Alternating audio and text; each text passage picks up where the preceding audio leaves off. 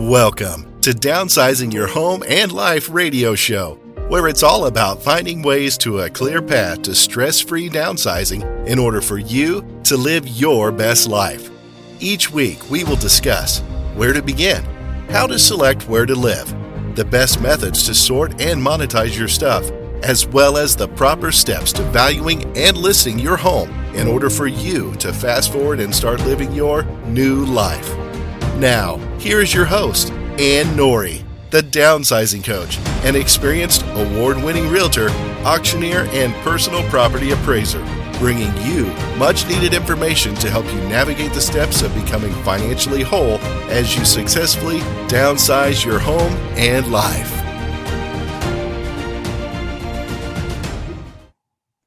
Good morning, everyone. Welcome to Downsizing Your Home and Life radio show. This morning, I'm so honored to have Terri Blanchette join us this morning from Time Sorters. Welcome, Terri. Thanks. I'm happy to be here.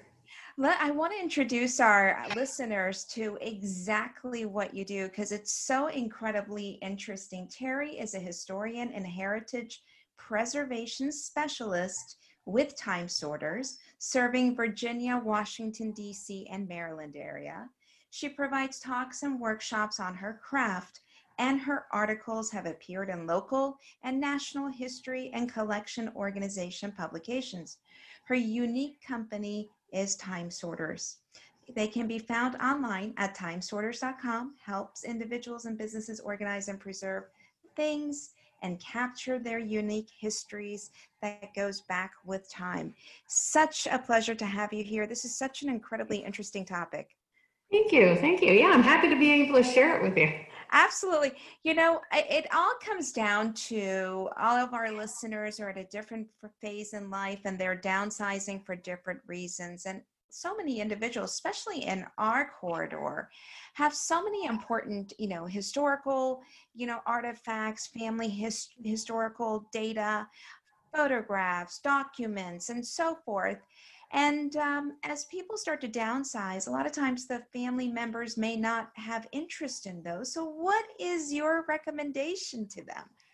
Oh, that is a great question. We often start exactly in that spot. We've got people that are ready to downsize. They've got older children who sort of don't really seem interested in what the family has, the family history items. So we have individuals that have a lot of memories in all sorts of items, papers, photos, uniforms, dresses, whatever you've got. Right. And, what ends up happening is they don't really know what to do with it because it doesn't seem like anybody wants it. Right. So a lot of times what I tell people is really you need to go through it with your family. Now that sometimes can be a difficult thing to arrange. I understand, but it's important that the family weighs in on those items so that they understand they can logically decide with you what they truly want and don't want. It's important to do that because it kind of releases you from the concern of making that decision on behalf of somebody else, a decision they might regret later on. You've done what you can, That's a great point. And one of the things we sometimes talk about is throw it into a party, have a get together with the family, use Thanksgiving Absolutely. or a birthday gathering, an opportunity where the family is getting together, and add this as one of the entertainment elements where you pull out and reminisce perhaps with the things that you're considering going through. Absolutely. And that's ideal because they are already there. Family is sort of the focus of those gatherings. So bringing those things out doesn't seem awkward and just random. And it really gets people engaged again in the history. And once we attach those meanings to those items, they become instantly much more important to us than to say, hey, do you remember that blue vase that we had that grandma had? And be like, nah, I don't really always remember that. Say, look, here it is. And everybody goes, oh, it's a different story at that point. Absolutely. It really is. And so how do you recommend going through specifically, let's start different categories. Let's talk about, I know your historical, training office obviously lends itself to a lot about documents and photographs. Let's talk about how individuals that are going through this journey work through the elements of now they've decided what they're giving to family and what items don't have any interest. What happens next? Well, and that's a really great question. And the interest is really, there's another layer in there first, which is there are some things that have historic importance that you probably want to hang on to. It seems pretty obvious, but it's good to remember that you want to hang on to marriage certificates, birth certificates, baptism certificates, any sort of thing that marks a day and a time of somebody's life. So those are always good things to hang on to. A lot of the paper that's out there involves letters, individuals' letters and things like that. Do you need to keep them all? It depends on this person's relationship to you and how important it is. So there's a historic value in those, in some of those items. But there are other items that we have that maybe aren't so historic. And oftentimes, a lot of our photos fall into those categories. Do you need the blurry dog picture? No. Why would you need a picture of, some blurry dog out in some field? You have no idea. So if you can actually identify the historic importance or the relationship to your family in those items, then hang on to those items. Those may be the ones you want to keep. If you have a lovely picture of a bunch of people in front of an old house and you have no idea who's in it, where the house is, anything about it, my challenge to you would be, why would you keep that? And there are things you can do with it other than throw them away. But, that's kind of how I tend to work with my clients. If it doesn't mean anything to you specifically or to your family member, right, that meaning is probably past. Terri, we were talking something earlier when you and I were conversing. We talked about a similar mindset that we have about the good, better, best category, right? I think it's great for our listeners to kind of mentally train themselves to create 3 buckets per se, right? The good bucket, the good, better, and then the best. And then once they've sorted it through that, and then we've also got the stuff category, which is just really trash, right? So I would add another caveat to that. How would they approach those different buckets?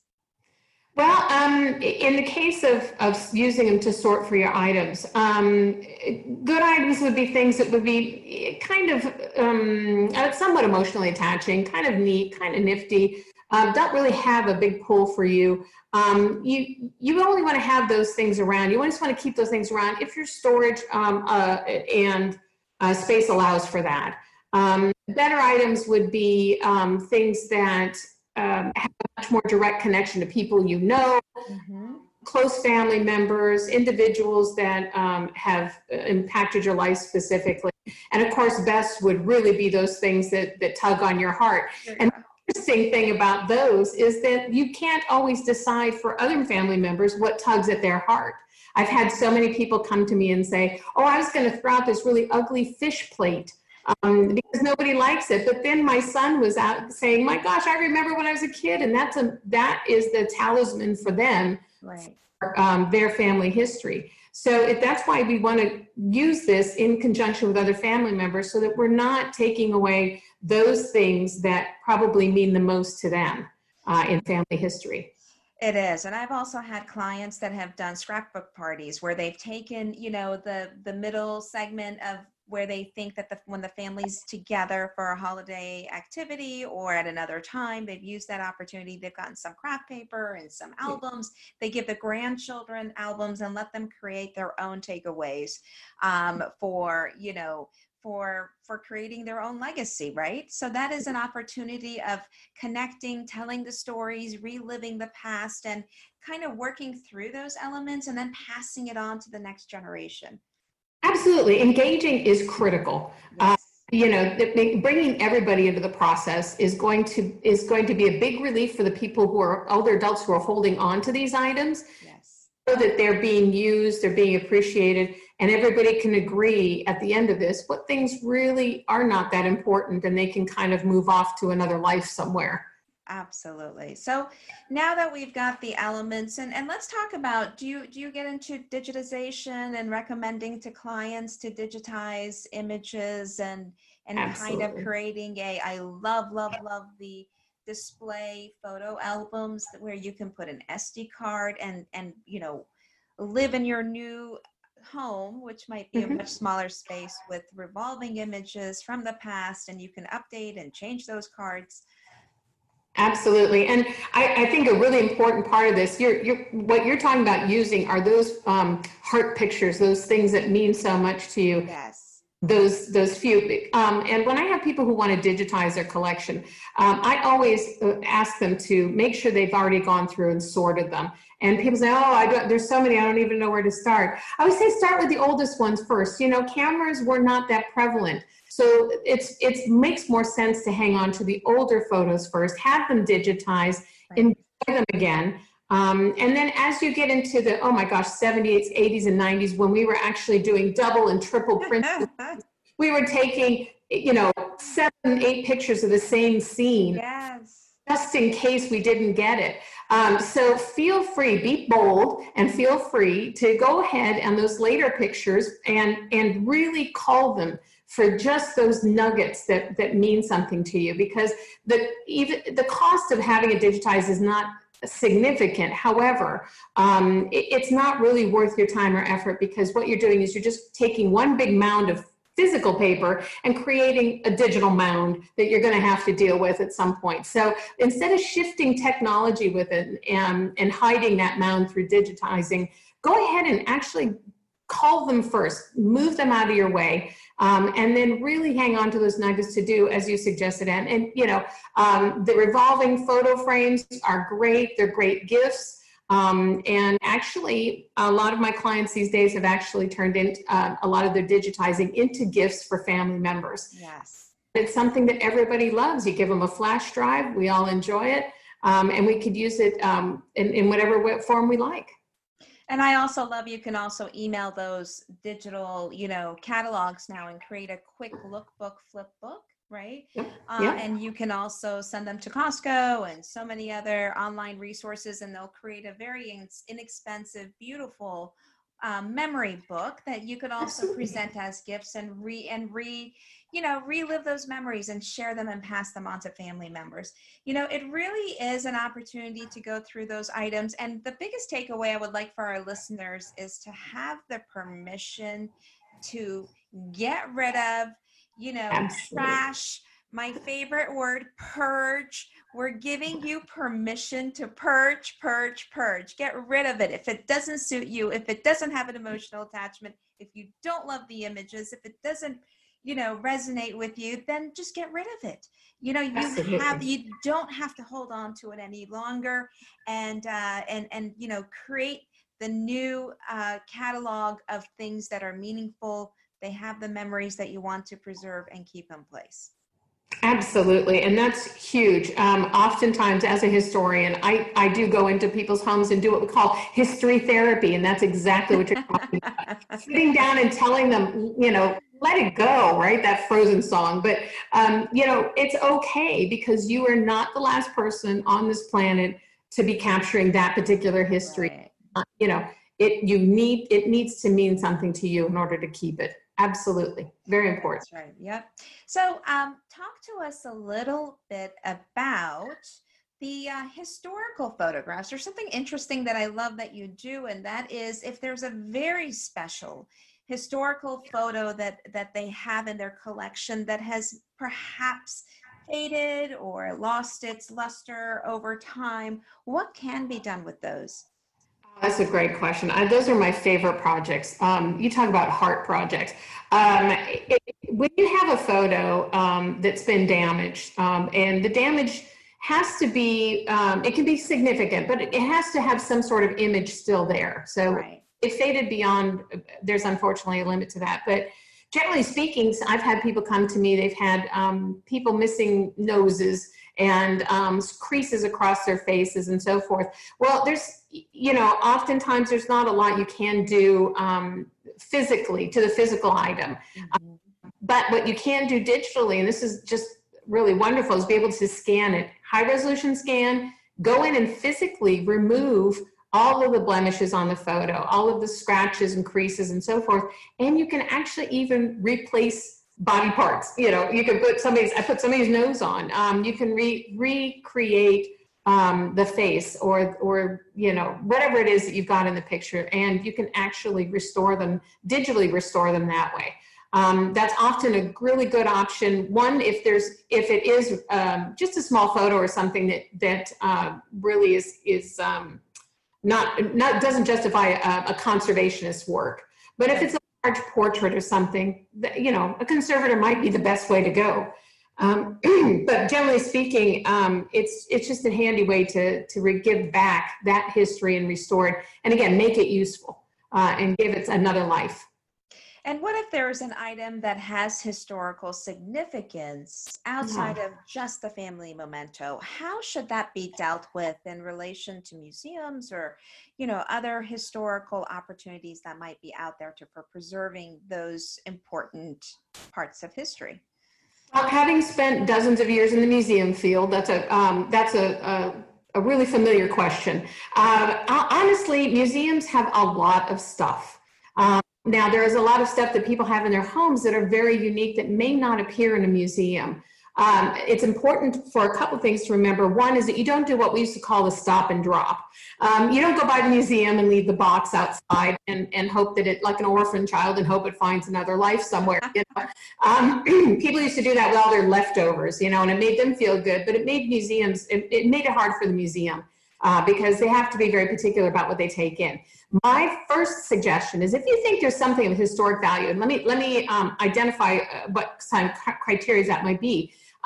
Things that surround a particular important event, say World War II, World War I, any more the Holocaust, any more of these more recent events as well would be a good thing to hang on to. Something that notes the date and time of events, or something that came from somebody who lived in that time. Mm-hmm.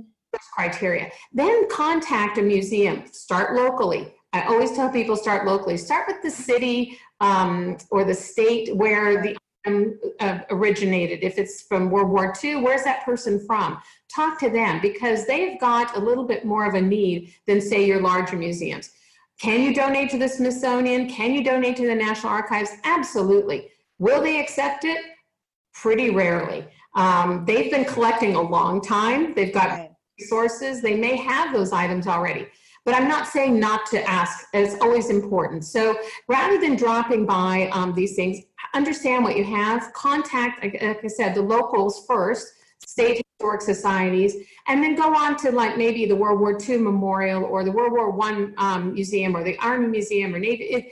Go specific and ask about if they have an interest. Oftentimes they'll ask for a photo, and you can give them the photo. Now, the important thing to remember is that you're not donating to the museum.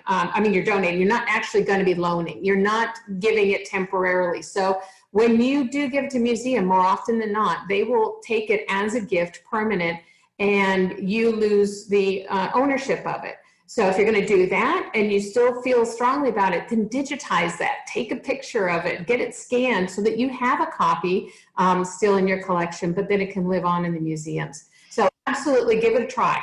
And I will put my appraiser hat on for a second and share with our audience that sometimes if you do have items that have significant historical value, there might be a monetary value with that item. And if you have that item appraised, and if you speak to your CPA, there might be an opportunity, if you gift that, for you to have a tax write-off as well, or deduction for, the item that you might have gifted or donated to a museum.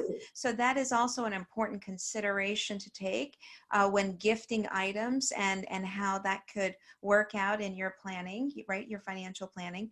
And another component is actually yesterday, a friend of mine, they do a lot of celebrity and very noteworthy autographs and historical component items that they take to auction twice a year. And, they sold letters from Napoleon, and they sold very interesting collections 48 hours ago. And I would encourage you, again, if there are things that may not have that important, significant value in the sense of, again, museums might already have their vaults full with what they're looking for, then potentially you might look at having to sell those items. If it is, reach out and we can guide you as to who to connect with in getting items appraised, as well as, potentially presenting them in an auction to have them shared with the next generation that's interested in collecting these pieces. So people have opportunities. They do have options in their quest of really going through all of this stuff. Yes, it really is. So another bucket is everyone. I wish I could turn my camera, but to show you, my wall is a big bookshelf, and it's got, historical books on there, regular books and other things. Can you guide our listeners to how they can tackle the book collection and book series that they might have? Sure. And books, again, is another big collection item that we all seem to have.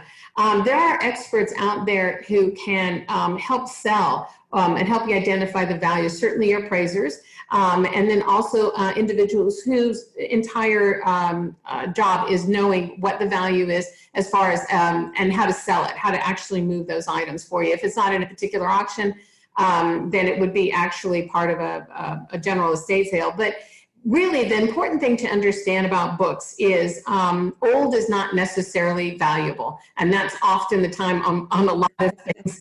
And laughing because it's true, isn't it? I mean, it's very, very old, but it's not always valuable. So, of course, first editions are always something to hang on to because when you have a first edition, again, no guarantees it's a value, but it's something that people are going to, as appraisers are going to be looking for, and also museum collections are going to be looking for. So if it's fourth, fifth, sixth generation book, it's kind of falling apart, chances are there's not going to be a huge market for anything to do with that. And in which case, then I suggest you contact the local library, because libraries still are accepting donations. Also, you've got local bookstores that oftentimes like to have donations to resell, and that's another line of revenue for them. So it's always good to check around first. Don't throw them away unless they're absolutely falling apart. And I will say, if you're going to hang on to them, the best way to do that, if the spine is kind of wiggly, you lay it horizontal, and all you need to do is dust it periodically and make sure that it doesn't have any sort of bug chews on it. But they're low maintenance items, so they're great ones to hang on to. They can be, but if you do, like you said, if they do need to kind of go through it, they have so many options. Let's keep them out of the landfills if we can, and repurpose them as many ways as possible, because from libraries to museums to auction houses to other individuals, they would love to go through them. There are so many individuals that are just avid readers, and they would love to get their hands on those books. And you can always put them on a Facebook, community group or your neighborhood listserv. If there's a collection, again, of good, better, best, right? So the same way they addressed their photos, I recommend that they go through the book collections and kind of separate them into a good, better, best. And then that way you can make the decision of how to tackle them and which resource would be most useful to you. And again, it's a lot of information is available online. Open the jacket, look at the publisher, Google the name, title of the book, Google the, and along with the title of the book, the plus sign, and then as well as details about the publisher and the date. And you will probably come up and hit the button, not just on Google, but hit the shopping button and see what comes up that might be comparable. If you're curious about it, what a potential value of something might be before you hire an appraiser. This is just a quick tip of doing your own due diligence or research on a particular item. So this is really fascinating, and this is so helpful in that, so many individuals, I feel that this category of the papers, the photographs, the books just really is debilitating to them as to know where to begin and how to help them streamline and create what they need to do. I will go back to something that I always recommend to our guests is to start off with getting some sort of a hardy filing cabinet or a filing case, right? Where I would like for you, whenever you start your downsizing journey, to get a fabulous, whether it's a small cabinet or carry case, and create the files that have those important documents in there. Have your banking details in there, have your passport in there, have birth certificates in there. Create a file for each of the children as you come through papers, drop those documents for each child within that, or you may want to create a box for each child or grandchild or that family member in order to be able to separate them in an organized fashion. And then once you've done with going through the cabinets, then you can go back, sit down, and go through the box that was perhaps your son's or daughter's or so forth. And again, this is a great time, a great opportunity. Tackle this once and it will be off your shoulder for a long time. Absolutely. And oftentimes I tell people, they always say, my kids don't want my stuff. And I said, what they don't want is boxes of uncurated. When we talk about collections, we always talk about curating collections. Right. You go into a museum and they don't have lots of boxes of things that go, hey, and I think something's interesting over in that box. Why don't you go rifle through it? No, we go in and it's organized, it's laid out, it has some relevance that we might connect to. And what you're talking about is a great idea. Organize that so that when you hand it to somebody, they can immediately see the connection. They can understand the relevance to themselves, and then they can make those decisions in a much better fashion than just sort of, no, I just don't want those 45 boxes that you have. I'll take a small container that's got my things. That's great. Yes, absolutely. That's fine. Here's a smaller box for you. Go through it. And then if I, discard or if I purge the rest of it, it's not a problem. There are no hurt feelings. Absolutely. I hate the coulda, woulda, shoulda, right? So avoid those by all possible ways. Document, here's a date where I'm going through this. Please join me if you would like, and just give fair notice to family members, those that might be available to join you, because in reality, it's not going to work for everyone's schedule, but at least you've given them that opportunity to do so, and you can move forward with your plans and your downsizing journey. Absolutely. And the fact that we have Zoom and some of these other technologies, people are having family meetings anyway. So if you're going to be meeting with them on a regular basis, why not turn it into something fun where you can do a show and tell and you can go through some of these items. The family will appreciate it. And then down the road, as you say, there's not going to be a woulda, shoulda, coulda. People aren't going to go, Mom, why did you throw that away? I didn't know that box had that thing in it. Right.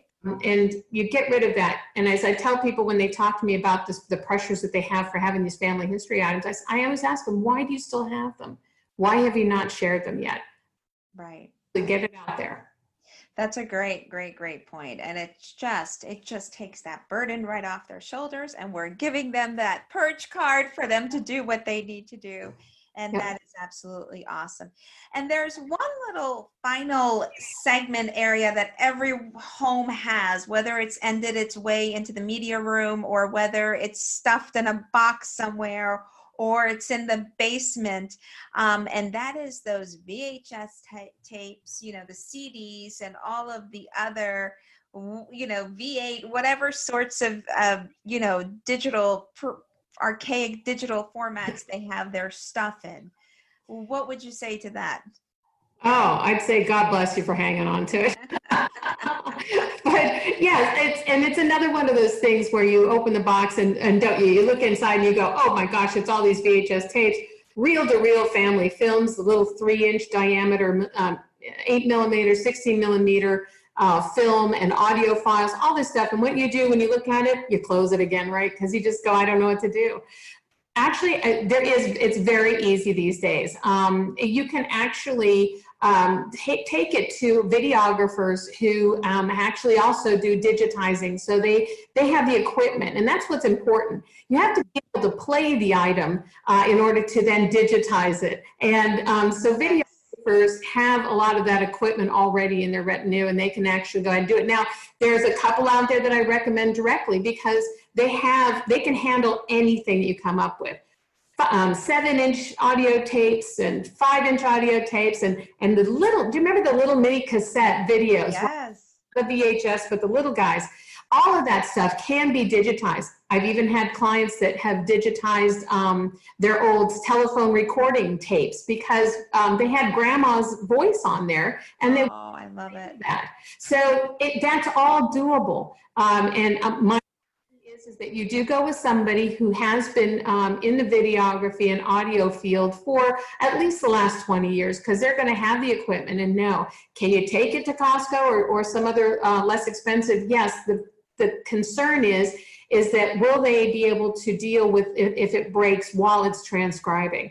And that's important. So that's why I always recommend going through a professional who can splice the tape properly.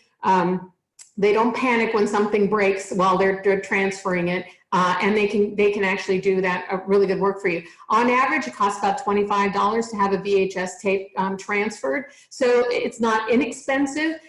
So again, call them first. Do you need that family trip to I don't know where it was not very good anyway. And there are some other machines out there that you can review these items ahead of time. But audio files, not so much. The audio reel tapes are a little hard to listen to ahead of time. But again, yes, you can be taken and they can be dealt with. Do it and get that off your shoulders. And what a great gift it makes to take those old, I have some family videos.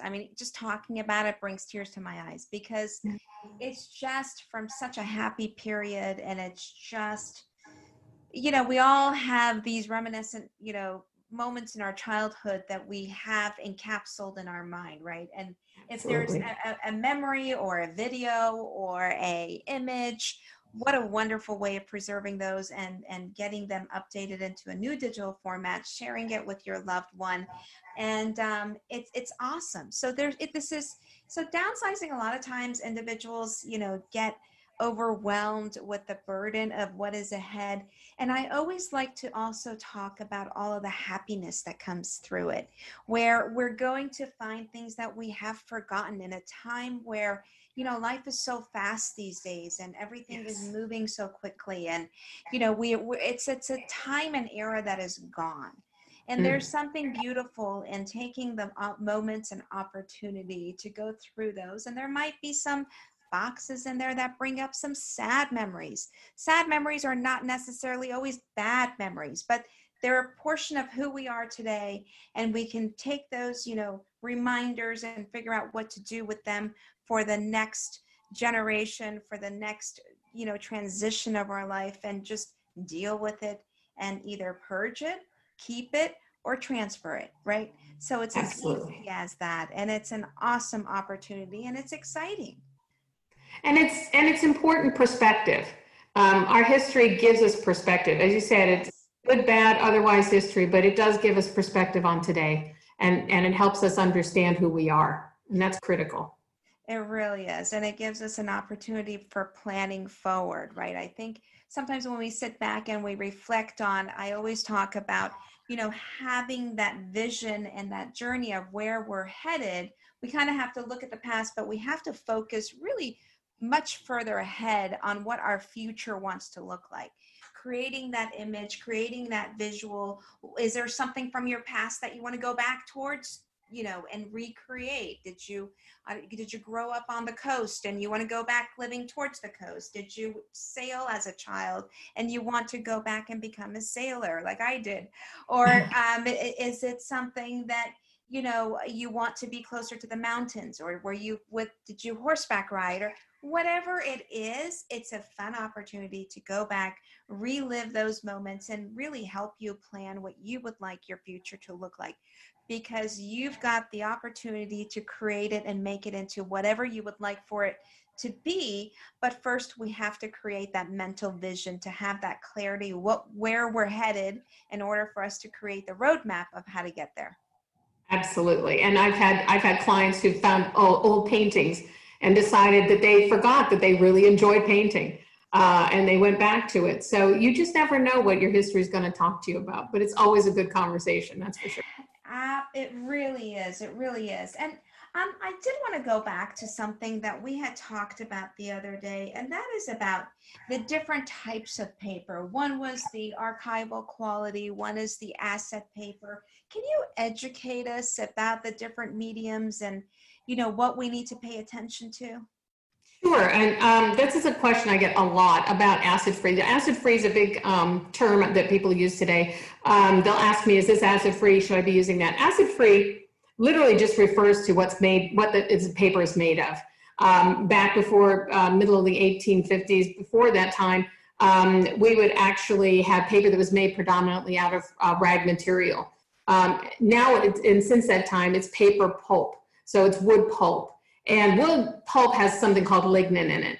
And what happens in lignin is that it naturally degrades. And that's where the acid comes in. What's the effect of acid? That's where when you have newspaper clippings and they turn brown and very brittle, that's acidification. That's actually what has happened to them. They've actually, the nice long filaments in the paper material have actually shortened and they break. So the problem is that you can't hang on to those things. They're going to degrade very, very quickly.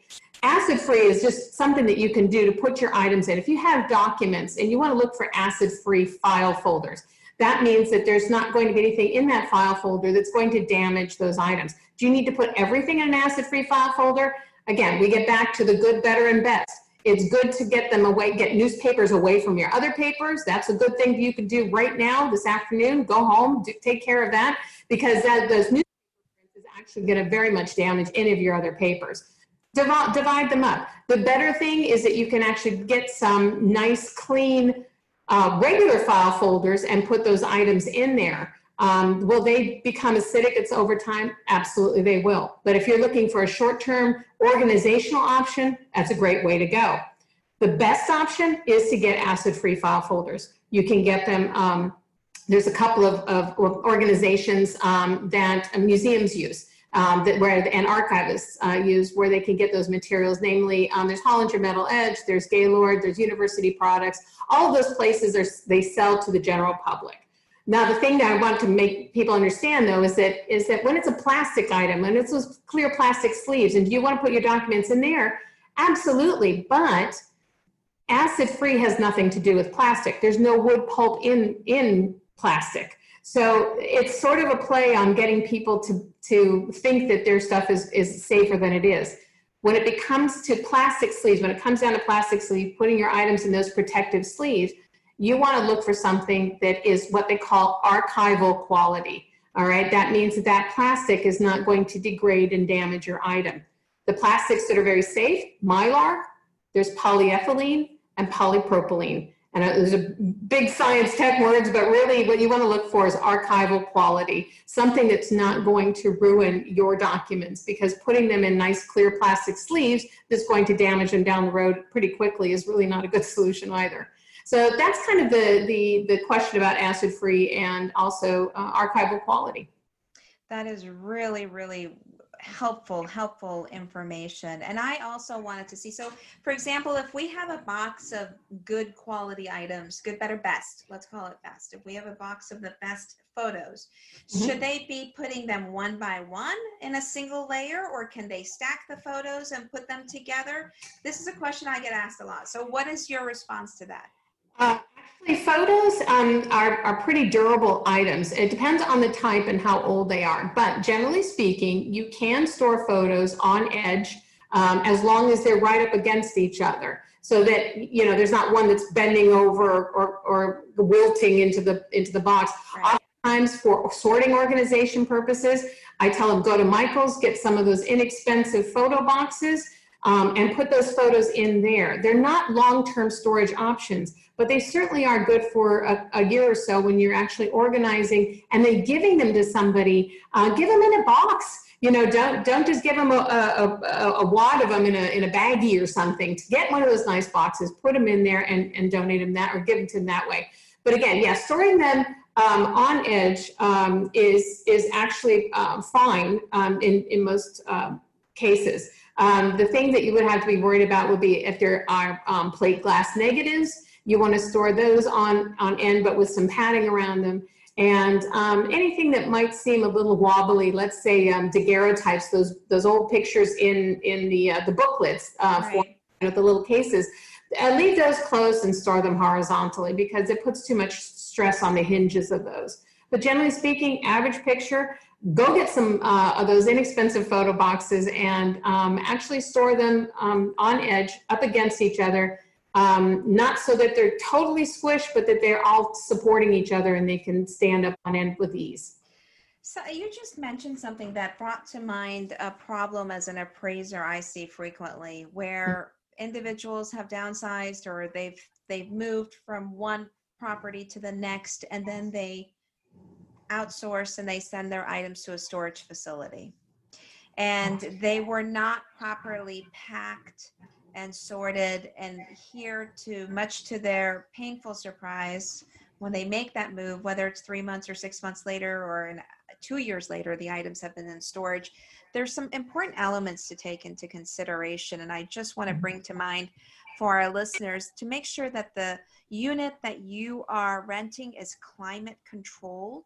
Absolutely. They are not in the far end extremes of the building where, there's going to be temperature changes.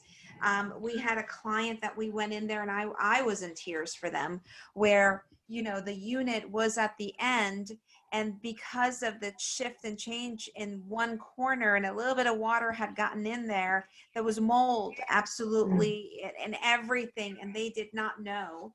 And the only thing that could happen is to have one big dumpster show up and everything to be kind of discarded. So it's important to take into consideration if you're looking to potentially put your items in storage, or you're packing your things up, whether they're short-term or long-term within your own home or within another environment, that they're in a temperature-controlled, condition, and that you have, you're mindful of how those items have airflow, and, that they're not completely tightly packed where, other things can get into them and manipulate their condition. Absolutely. And, plastic bins are great. Plastic tubs are great for storage because they will keep the water out. But just be mindful, that's not safe plastic, and they can damage if you're going to put them in there for an extended period of time. But as you say, you've got to put them away somewhere. Make sure that they are in watertight containers, because those storage units oftentimes have unexpected leaks, and damage can occur, and it's hard to undo. It is. And therefore, preparing yourself and getting these items that are incredibly important to you, digitized and reproduced and documented, is also not only going to allow you to enjoy them with others and to kind of declutter, your surroundings in preparation for your downsizing journey. But in case there is something tragic that does happen where they don't survive, you also have a backup of your, favorite items in a different digital format, which is always really wonderful to have for a lot of different purposes. Is there anything you feel that our listeners should be aware of in this process of ephemera and books and paper and images and so forth? I think the only thing I always want to tell people is to be bold, be strong, understand that this is your decision. You are in control of this process, and nobody else is going to be there to try to, control it. So when you get family involved, take the lead, and make sure that everybody that can be involved is involved while you do it, and then just get out there and get it done, because it's waiting. It is, and put it on your calendar, make a timeline, get it done. And if they don't adhere to it, I'm sorry, they didn't adhere to it. You have a journey that you've set yourself on. Make your journey happen, move it forward, and let's get you to the journey and your final destination and your downsizing dreams. Well, thank you so much for joining us today. It's been an absolute pleasure. And again, we will have information for Terri and for Time Sorters in our show notes, as well as details for them to be able to contact you. Again, if you could let them know your site, if they have questions for you, that would be great. Sure, you can find me at timesorters.com. Wonderful. Thank you so much, Terri. It's been a pleasure. Thank you to our listeners for joining Downsizing Your Home and Life Radio. We look forward to you joining us in our next episode. Thank you. Thank you. Thank you for listening to the Downsizing Your Home and Life Radio show. It would mean the world to me if you clicked to subscribe to our show so that you don't miss any of our upcoming episodes. Please share our link with friends who may also be considering the downsizing journey, and leave us a rating and review so that we know how well we are doing. For more resources, visit thedownsizingcoach.com. Wishing you great success in planning your steps to living your best life. I look forward to greeting you for our next show.